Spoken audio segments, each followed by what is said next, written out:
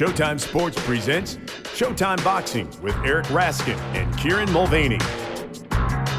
Hello and welcome to another episode of Showtime Boxing with Raskin and Mulvaney, with my co-host Eric Raskin. I am Kieran Mulvaney, the two of us doing the job that we love so very much. In fact, Eric, I find myself enjoying podcasting to such an extent that honestly, that week between our podcasts is just too much for me. I had to go and guest on somebody else's podcast in midweek. My friends Jared Gilkerson and Jason Karapesky invited me on their Aesthetically Speaking podcast, in which we talked about boxing, yes, but also things such as favorite ring entrances and how I feel about tassels.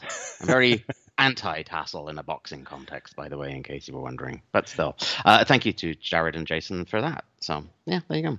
Yeah, well, listen, your take on tassels is shared by your co-host on this podcast. I figured as much. And I listened to that podcast. Mostly, I was curious to learn how much worse you were at talking without me to carry your ass. But no, I listened. I enjoyed it. And I learned something about you that I don't think I knew. Although my memory ain't what it used to be, and it's possible I knew this and forgot about it. But anyway, turns out you suffer from some color blindness, and I gotta say, me too. So let's compare notes. In case anyone didn't hear that podcast, explain your color blindness. Yeah, so I have what's, the fairly classic red-green colorblind, which is the predominant color blindness, which means, in my case, some people don't see very well at the green end of the spectrum. I don't see very well at the red end of the spectrum. And so for me, like a lot of colorblind people, purple is my nemesis. I just repeatedly see it as dark blue. The red elements of it don't show up. And as I explained to Jared and Jason on the podcast, it actually was a contributory factor in the demise of a relationship many years ago. That was doomed anyway. I had a girlfriend at the time who loved wearing purple and who did not comprehend my inability to see it. And because I was young and stupid, I didn't realize that when she would say to me, "What do you think of this dress?" And I'd say, "Very nice." Then when she goes, "What color is it?" I should have just lied and said purple, Right. and not said, "Oh, it's blue," which is what I saw, because it just sent her into a rage because she was convinced that I was deliberately not seeing purple in order to mess with her. It was not a relationship that was going to succeed anyway. Yeah, I guess not. If that's going to set her off, you being wrong about the color of something, Yes. maybe not the one for you. Yes. Yeah, so it sounds like we have somewhat similar color blindness. I've never really explored the whole red, green, and where I am on the spectrum thing or thought about it. But I'll tell you the story of how I found out I was somewhat colorblind. It was in college. Before that, I either wasn't colorblind or didn't know I was colorblind. But I was in college hanging out in my buddy's dorm room with him and another friend. And I said something about his green sneakers sitting on the other side of the room. And my two friends both looked at me like I was crazy, unable to figure out what green sneakers I was talking about.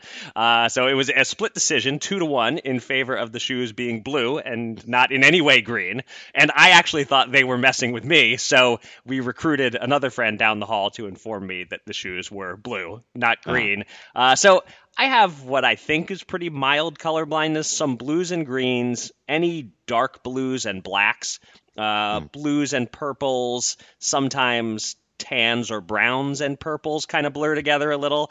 I will say, of all my various afflictions, lactose intolerance, mild scoliosis, this is definitely the easiest to live with. It doesn't really affect my life other than making me sound stupid on occasion. So I'm curious. So both of my brothers are colorblind. I'm like in the middle. My one brother is much worse than I am, and another one sounds a little bit more like you. You're the porridge that Goldilocks chose. Exactly. But I'm curious about how your brothers are. So it might not affect you, but Fred Raskin, I would have thought, could be quite seriously affected by an inability to see color. You would think that I should have had the curiosity to find out whether any of my brothers were colorblind, but none of them have ever reported colorblindness that I know of. So I might be the only one of the four of us. I'm not sure. I mean, to be fair, it's only been 40 or so years, so Right. There's plenty of time to figure it out. Right. You see, that would require me to be interested in other people and care about what's going on in their lives. And I understand. We got to look out for number one, Kieran. Look, dude, if we weren't paid to do this, I wouldn't ask you a single thing about yourself. Fair enough. I get it. All right. This week on the podcast, coming to you during the long holiday weekend. Perhaps you guys are listening to this on a beach in isolation somewhere, or not. But it's a little bit of a quiet before the storm week. The Showtime boxing schedule heats up the rest of the month soon. Live fights to preview or review over the next few weeks. But this episode, we'll cover some news as per usual. We'll have a couple of fights to discuss and a little bit of controversy from the Las Vegas bubble. We will also open one piece of listener mail. But we'll get things started with, I think, what you could call the main event of this week's show. Our guest this week is one of the most exciting contenders in the junior middleweight division. He has a professional record of 22-1 with 16 KOs, and still a month shy of his 25th birthday. He has a lot of career ahead of him. And that career continues on September 19th when he returns to Showtime to take on Terrell Gausha. He is, of course, Erickson, the Hammer Lubin. Erickson, welcome back to the Showtime Boxing Podcast. Hey guys, what's going on? Well, you tell us. You're the guy with the big date coming up. One thing we'd love to try to get a sense of from you. We've talked to a bunch of people over the last few months. It's obviously been a very strange period for all of us. And every fighter's had a very different experience during the pandemic. I'm curious what yours has been like. When were you able to get back into the gym? And was it tough keeping in shape as the lockdown dragged on? Not really.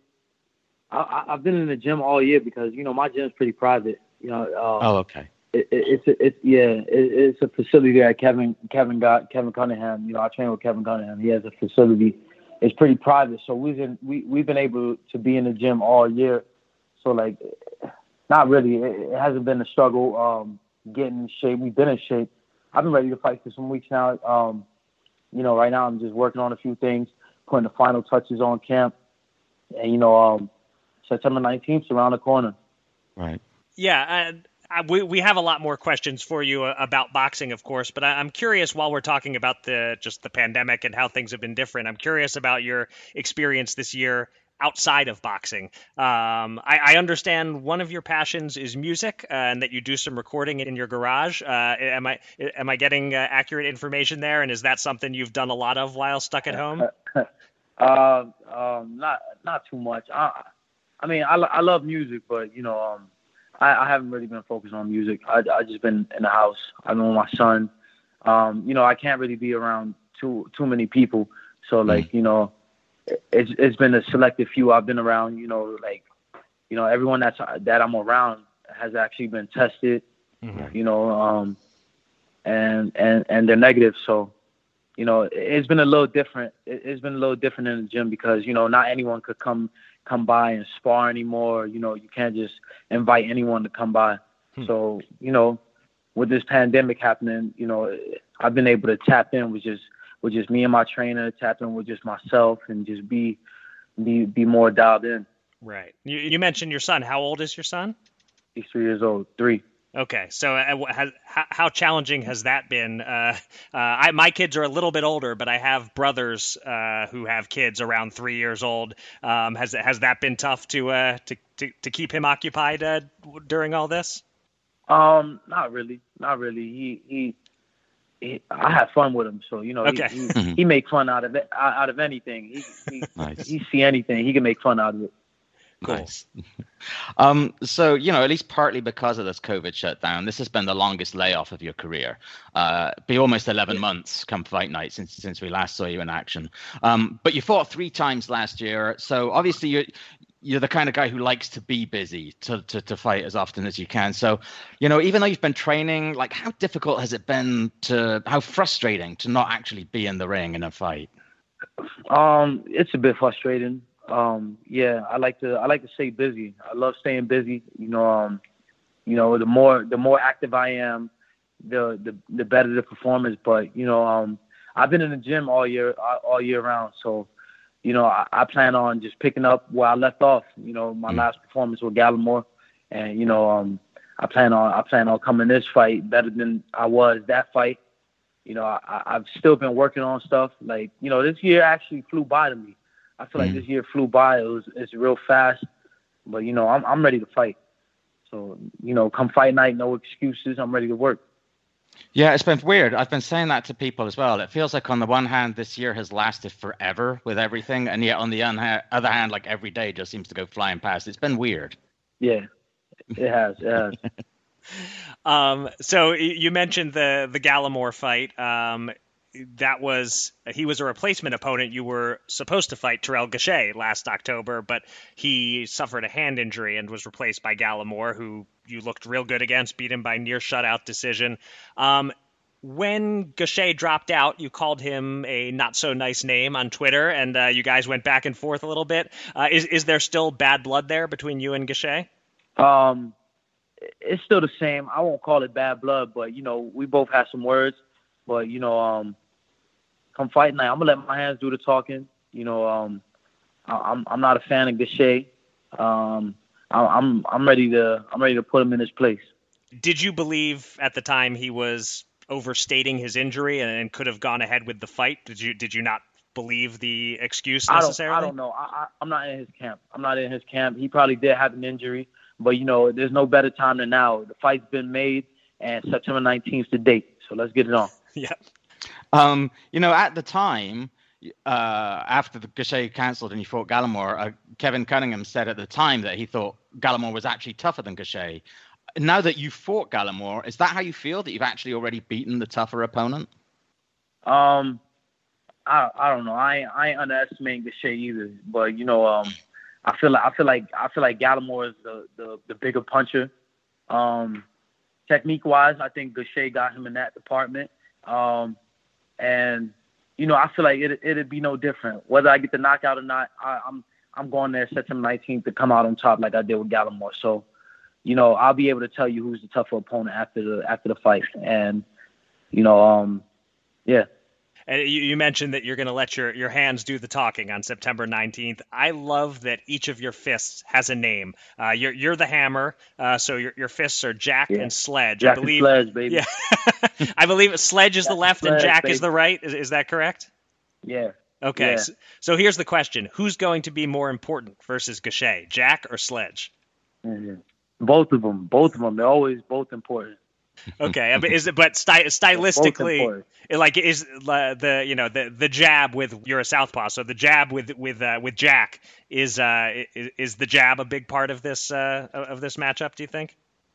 They're both important. Okay. They're both important. They're both important. I tried to give you a Sophie's choice and make you choose, but you refused to. Yeah, they both important. Okay, I'm gonna let both of them do the talking. It's sort of somewhat related to that. Gausha's got quite a lot of experience against southpaws, and you'll be his fourth southpaw opponent in a row. So, given that you can switch pretty easily and quite often, does that mean we'd expect to see you switch? Yeah. Can I ask you a question? Sure. Yeah. This is fourth southpaw in a row, right? Yes. Yep, but that's right. How many of them did he beat? Yeah, I believe it's he's 1-1-1. Is that right against those three southpaws? Oh, okay. I was curious because he's saying he fought four southpaws in a row, but right. I'm nothing against those southpaws.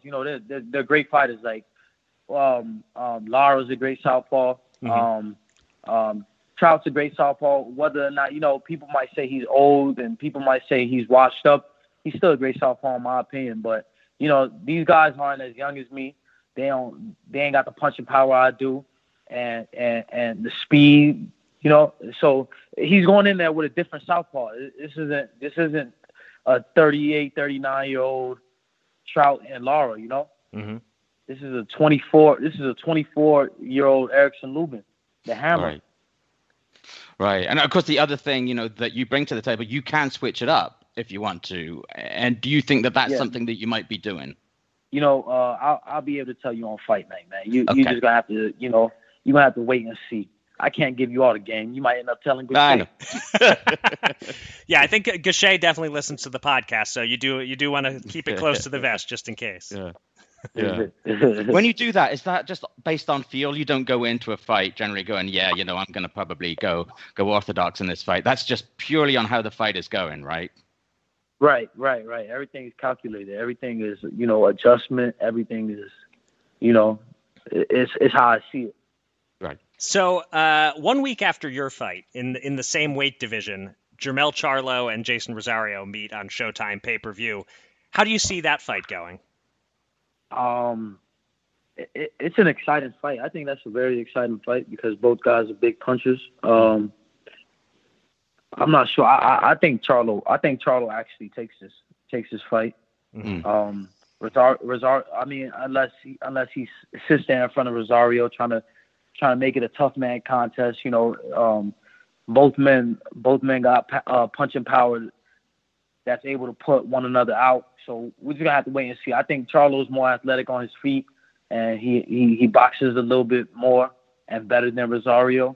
But Rosario, he's a big puncher. So, like I said, we're gonna have to wait and see. But I think Charlo comes out on top. Right. Okay. And you've, bounced back tremendously since your fight with Charlo. That is still the one defeat on your record. If you don't eventually get another crack at Charlo, will you feel unfulfilled? Is that like something that must happen in your mind, that you need to get another shot at him?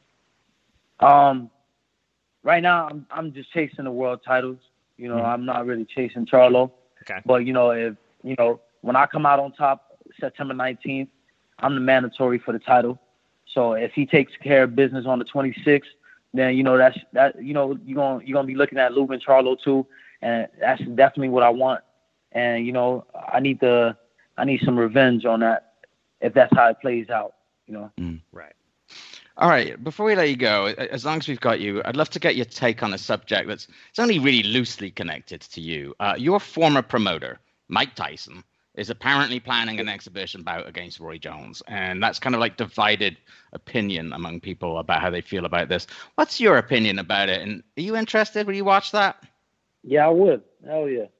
Mike is still aggressive, and he looks fast. I seen a whole bunch of Instagram posts of him hitting the mitts and everything. He's been working out.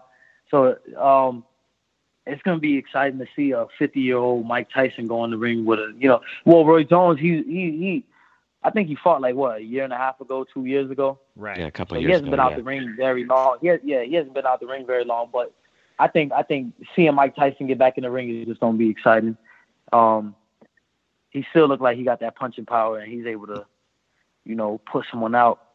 So we're gonna see what happens when they square up.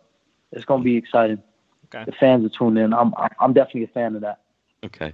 All right. And lastly, we've all been stuck inside for most of the last 6 months or so, and most of us have found time to watch old fights on YouTube during this lockdown.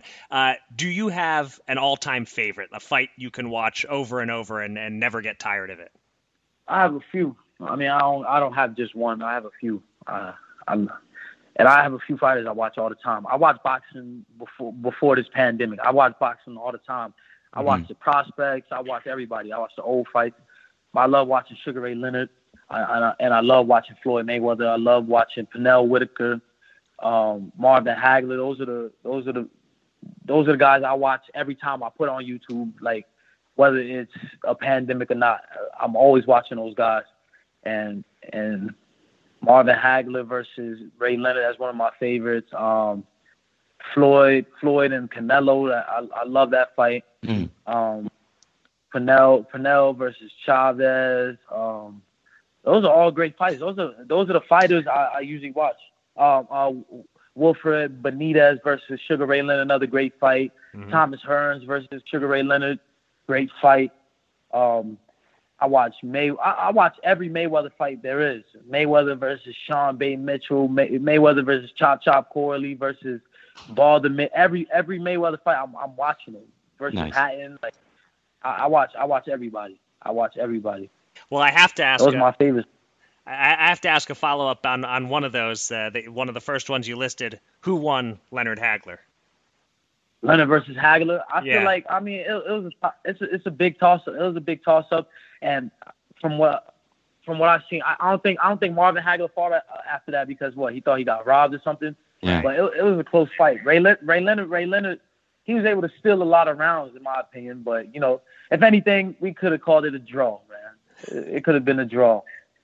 Okay, and one more then, since you threw all those names out there, a fantasy fight that people debate about all the time: Ray Leonard against Floyd Mayweather at welterweight. Mayweather. I knew you were gonna say that.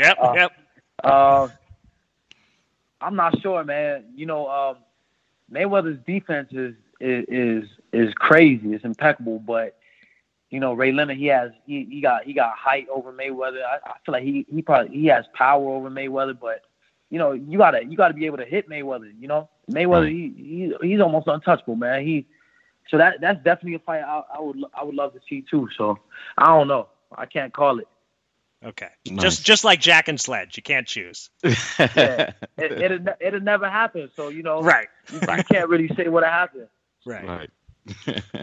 Hey man, look, Erickson, this has been really great. I really, really appreciate you putting some time aside, being so close to the fight and everything. Thanks so much for joining us, and all the best on September 19th. And thank you guys for having me. All right, that was fun. Had a good build to it. Erickson was just heating up at the end. We should have scheduled it for 12 rounds instead of 10. Yeah. Anyway, speaking of Erickson Lubin and scheduled rounds, we kick off the news segment with the announcement of the 2 undercard fights for September 19th on Showtime. When Showtime revealed its fall schedule back in July, Lubin Gausha was to be supported by Tug Nyambayar versus Eduardo Ramirez and Jaron Boots Ennis versus TBA. King Tug's opponent has changed, and now we know who the TBA for Boots Ennis is.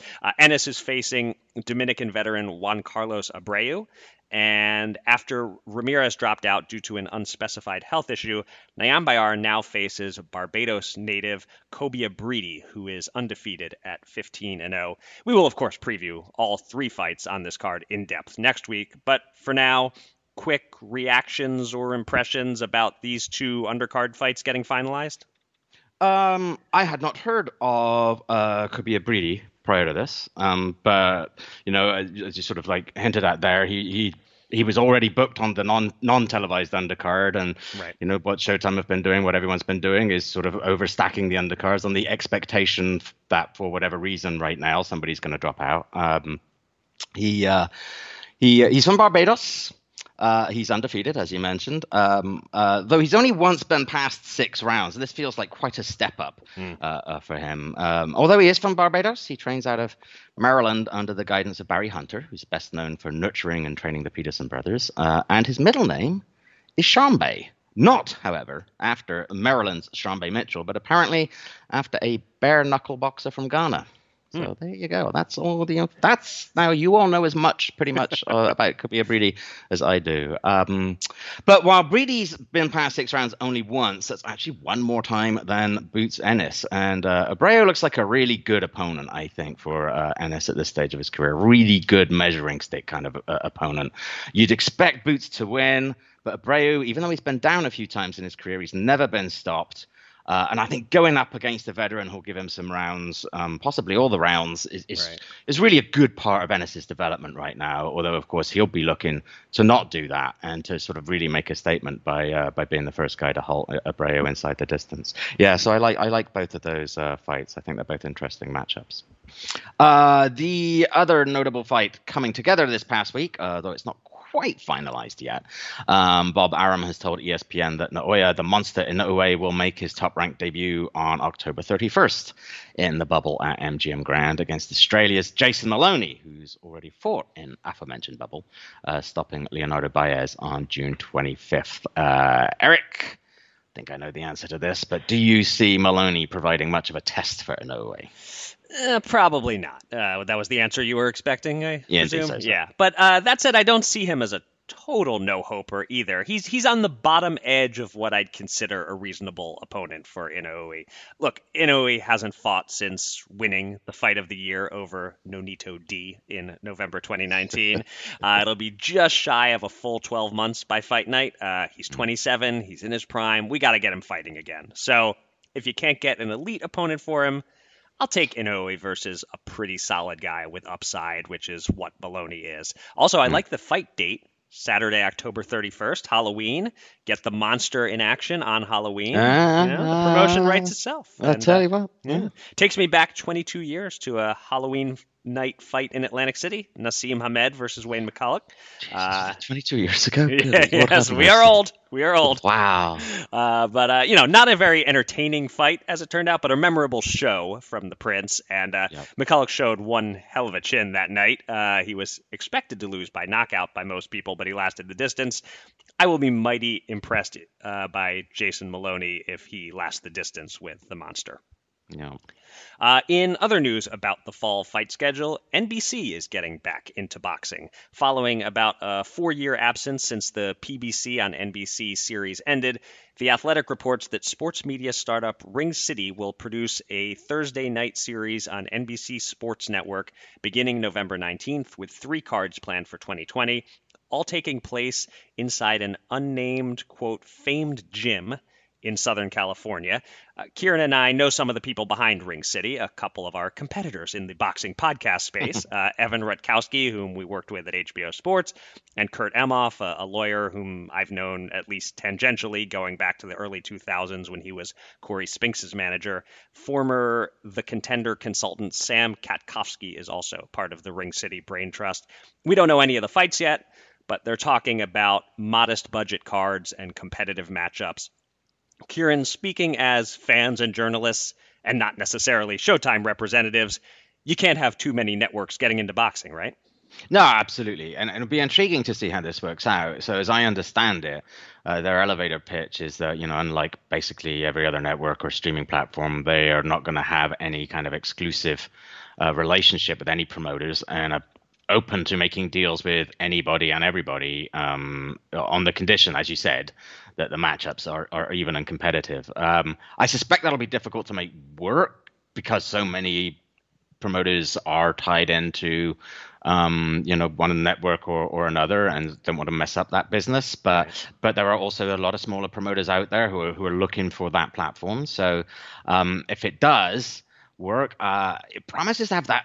It feels like it should have a nice, gritty, exciting club show feel to it, and that's been missing on TV really ever since Tuesday Night Fights disappeared, hasn't it? There's just not been that kind of low, relatively low budget kind of a card available on TV on a regular basis. So, and one of the things I was thinking about, I don't know about you, was that this made me feel that I hope we're able to get crowds back at events soon, because this feels like, in a small environment with just a small and raucous crowd, that's the kind of thing that would really make a difference for the energy and atmosphere for this kind of broadcast, I thought. Yeah, that would certainly enhance something like this. And just as far as, not having the club fights on TV since, Tuesday Night Fights went off the air, I think on a national level, you're right. Locally, you get some stuff like the Broadway boxing shows that air locally in the New York market or whatever. But yeah, so something more in the club fight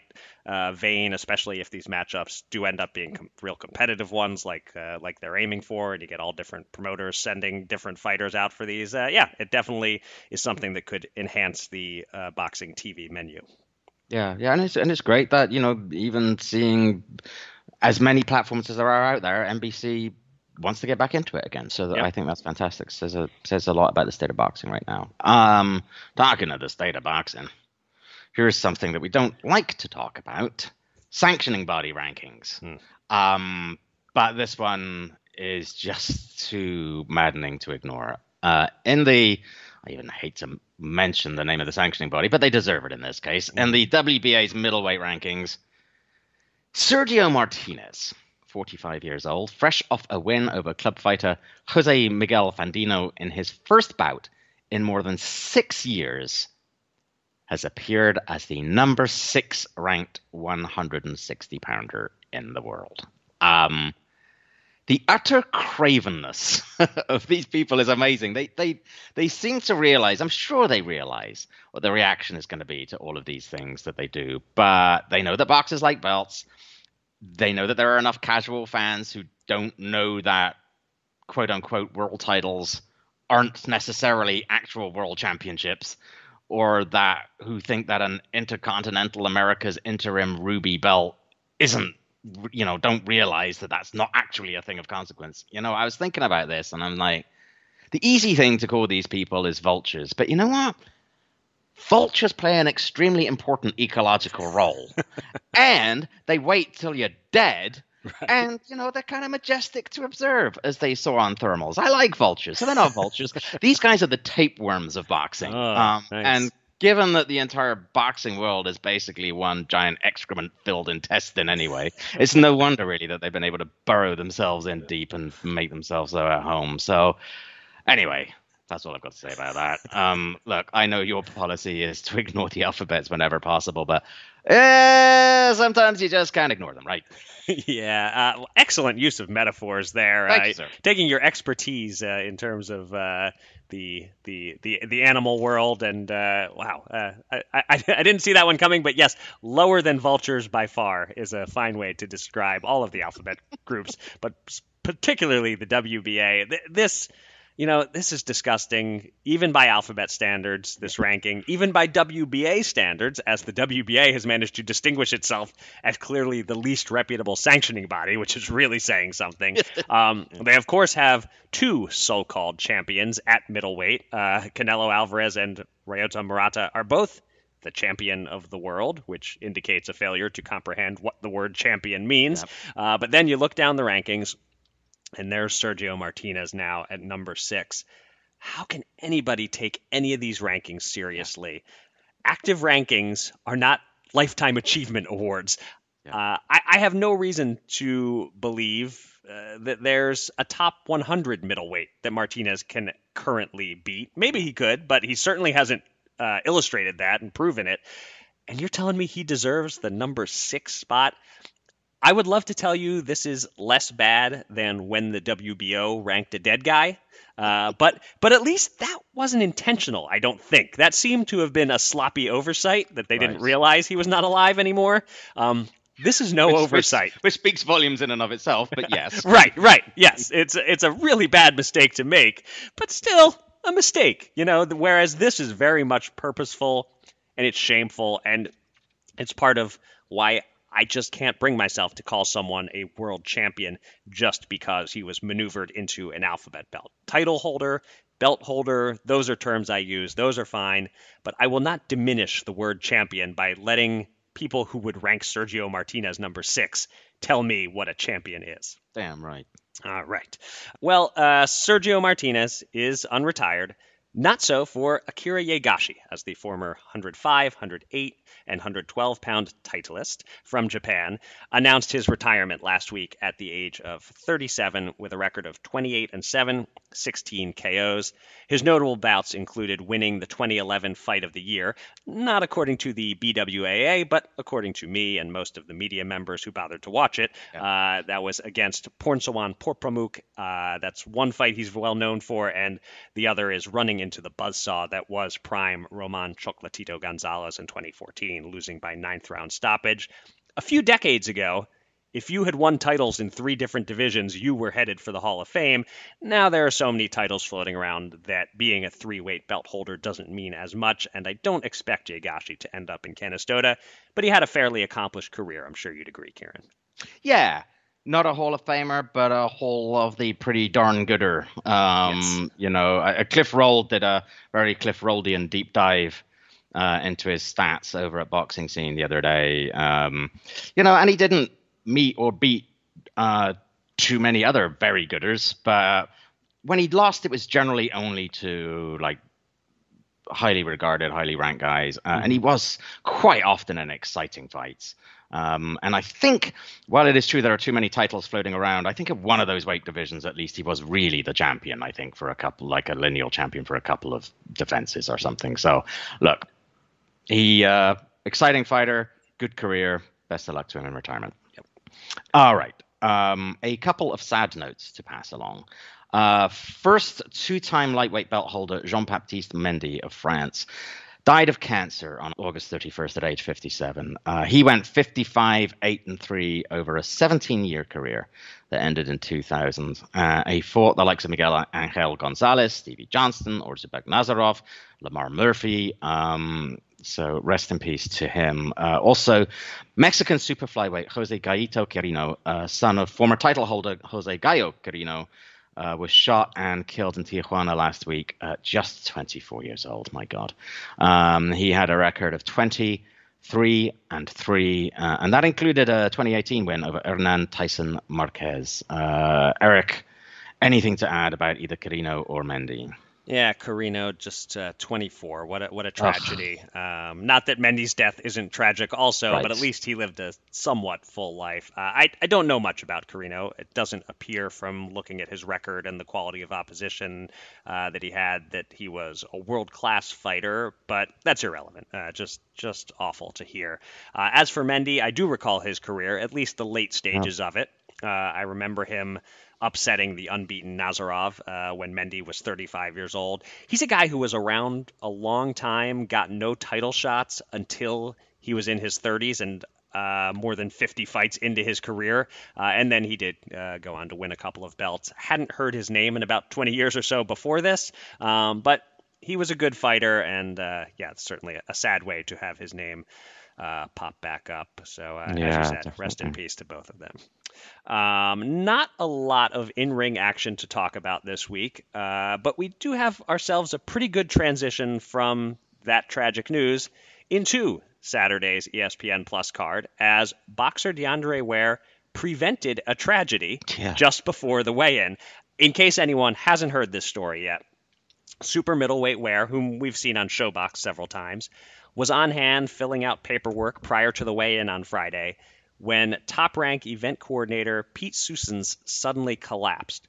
Ware is a firefighter in his native Toledo, Ohio, and he has emergency medical training, so he sprung into action and performed chest compressions and helped revive Susans, who was soon taken to the hospital and is reportedly expected to make a complete recovery. Just a remarkable story. DeAndre Ware saved a life inside the bubble. A nice contrast to most of what 2020 has brought.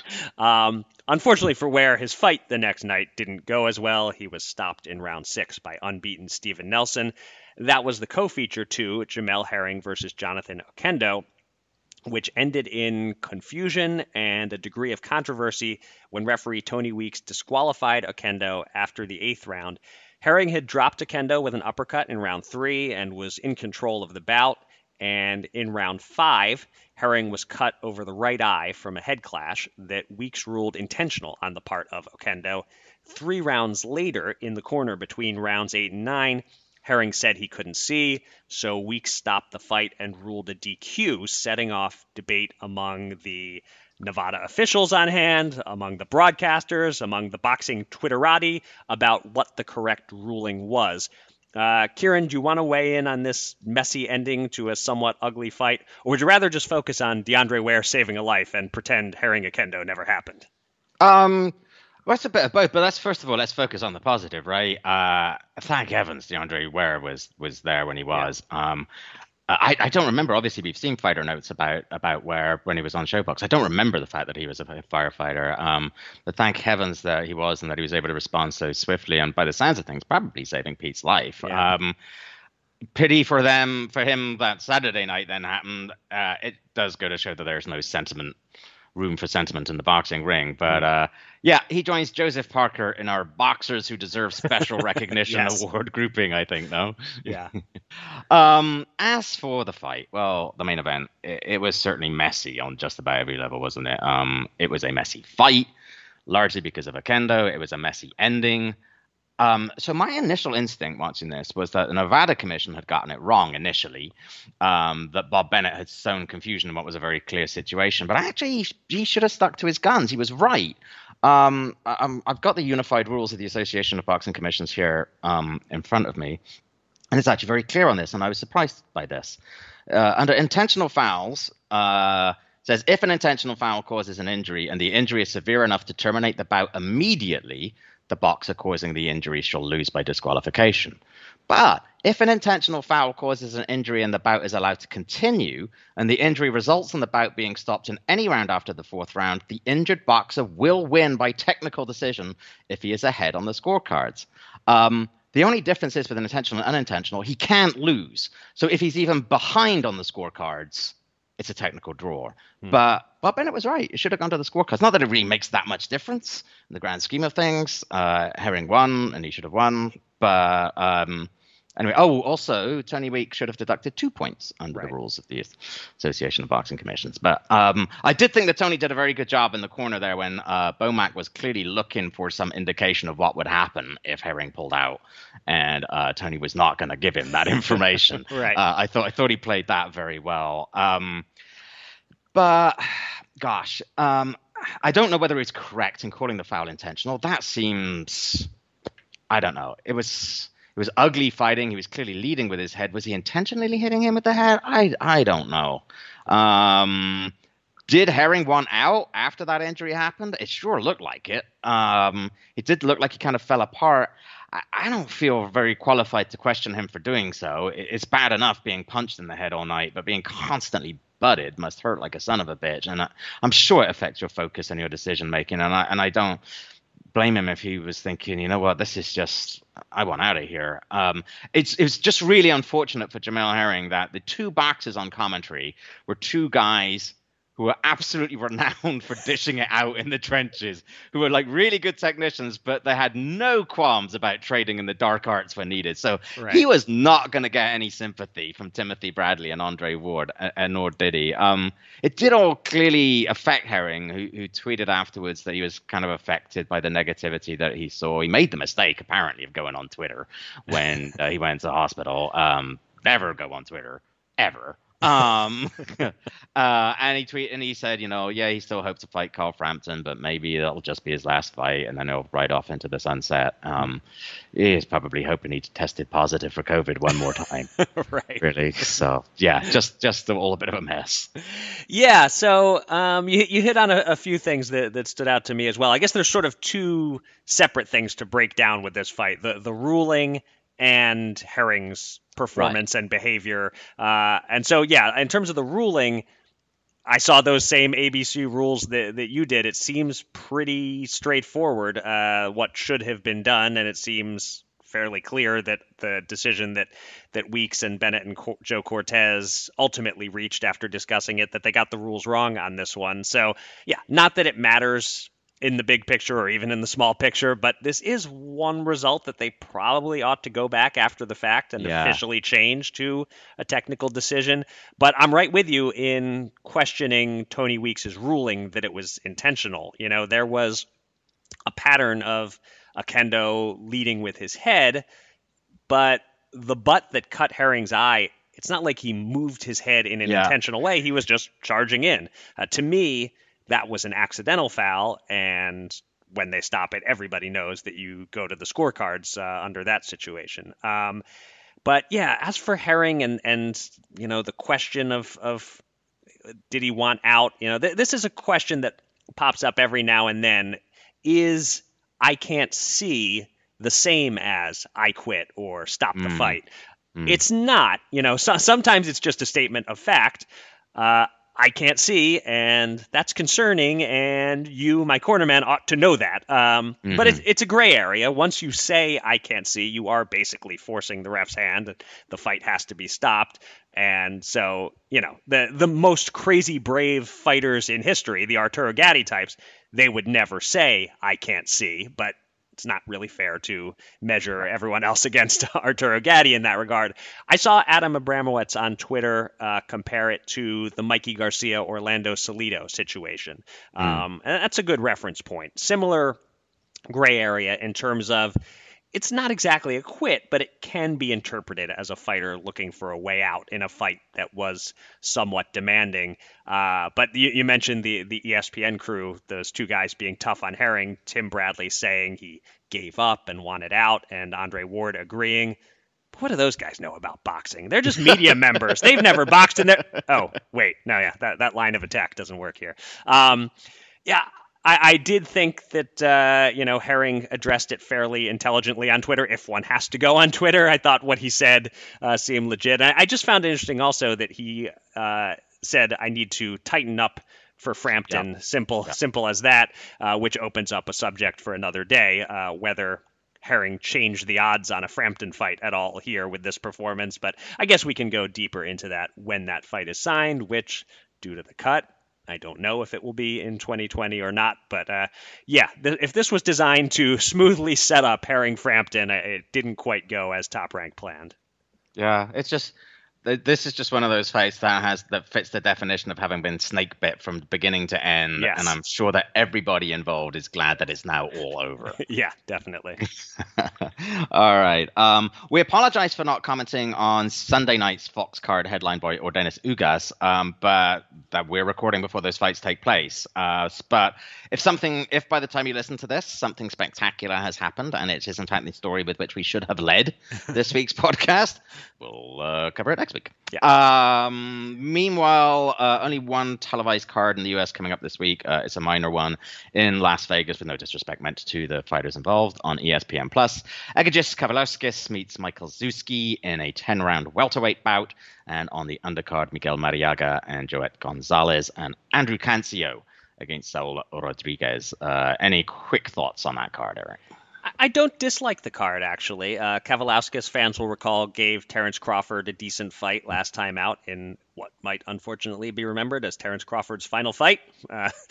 Who knows when we'll see him again. The matchup with Zewski is solid. Mariaga Gonzalez is a decent matchup between a guy who fought Shakur Stevenson and a guy who was supposed to fight Shakur Stevenson. And I like watching Cancio fight. There's nothing I'm excited for here. I'm probably watching it Sunday morning instead of Saturday night, but I would predict light use of the fast forward function rather than heavy usage that might tire out my fast forwarding thumb.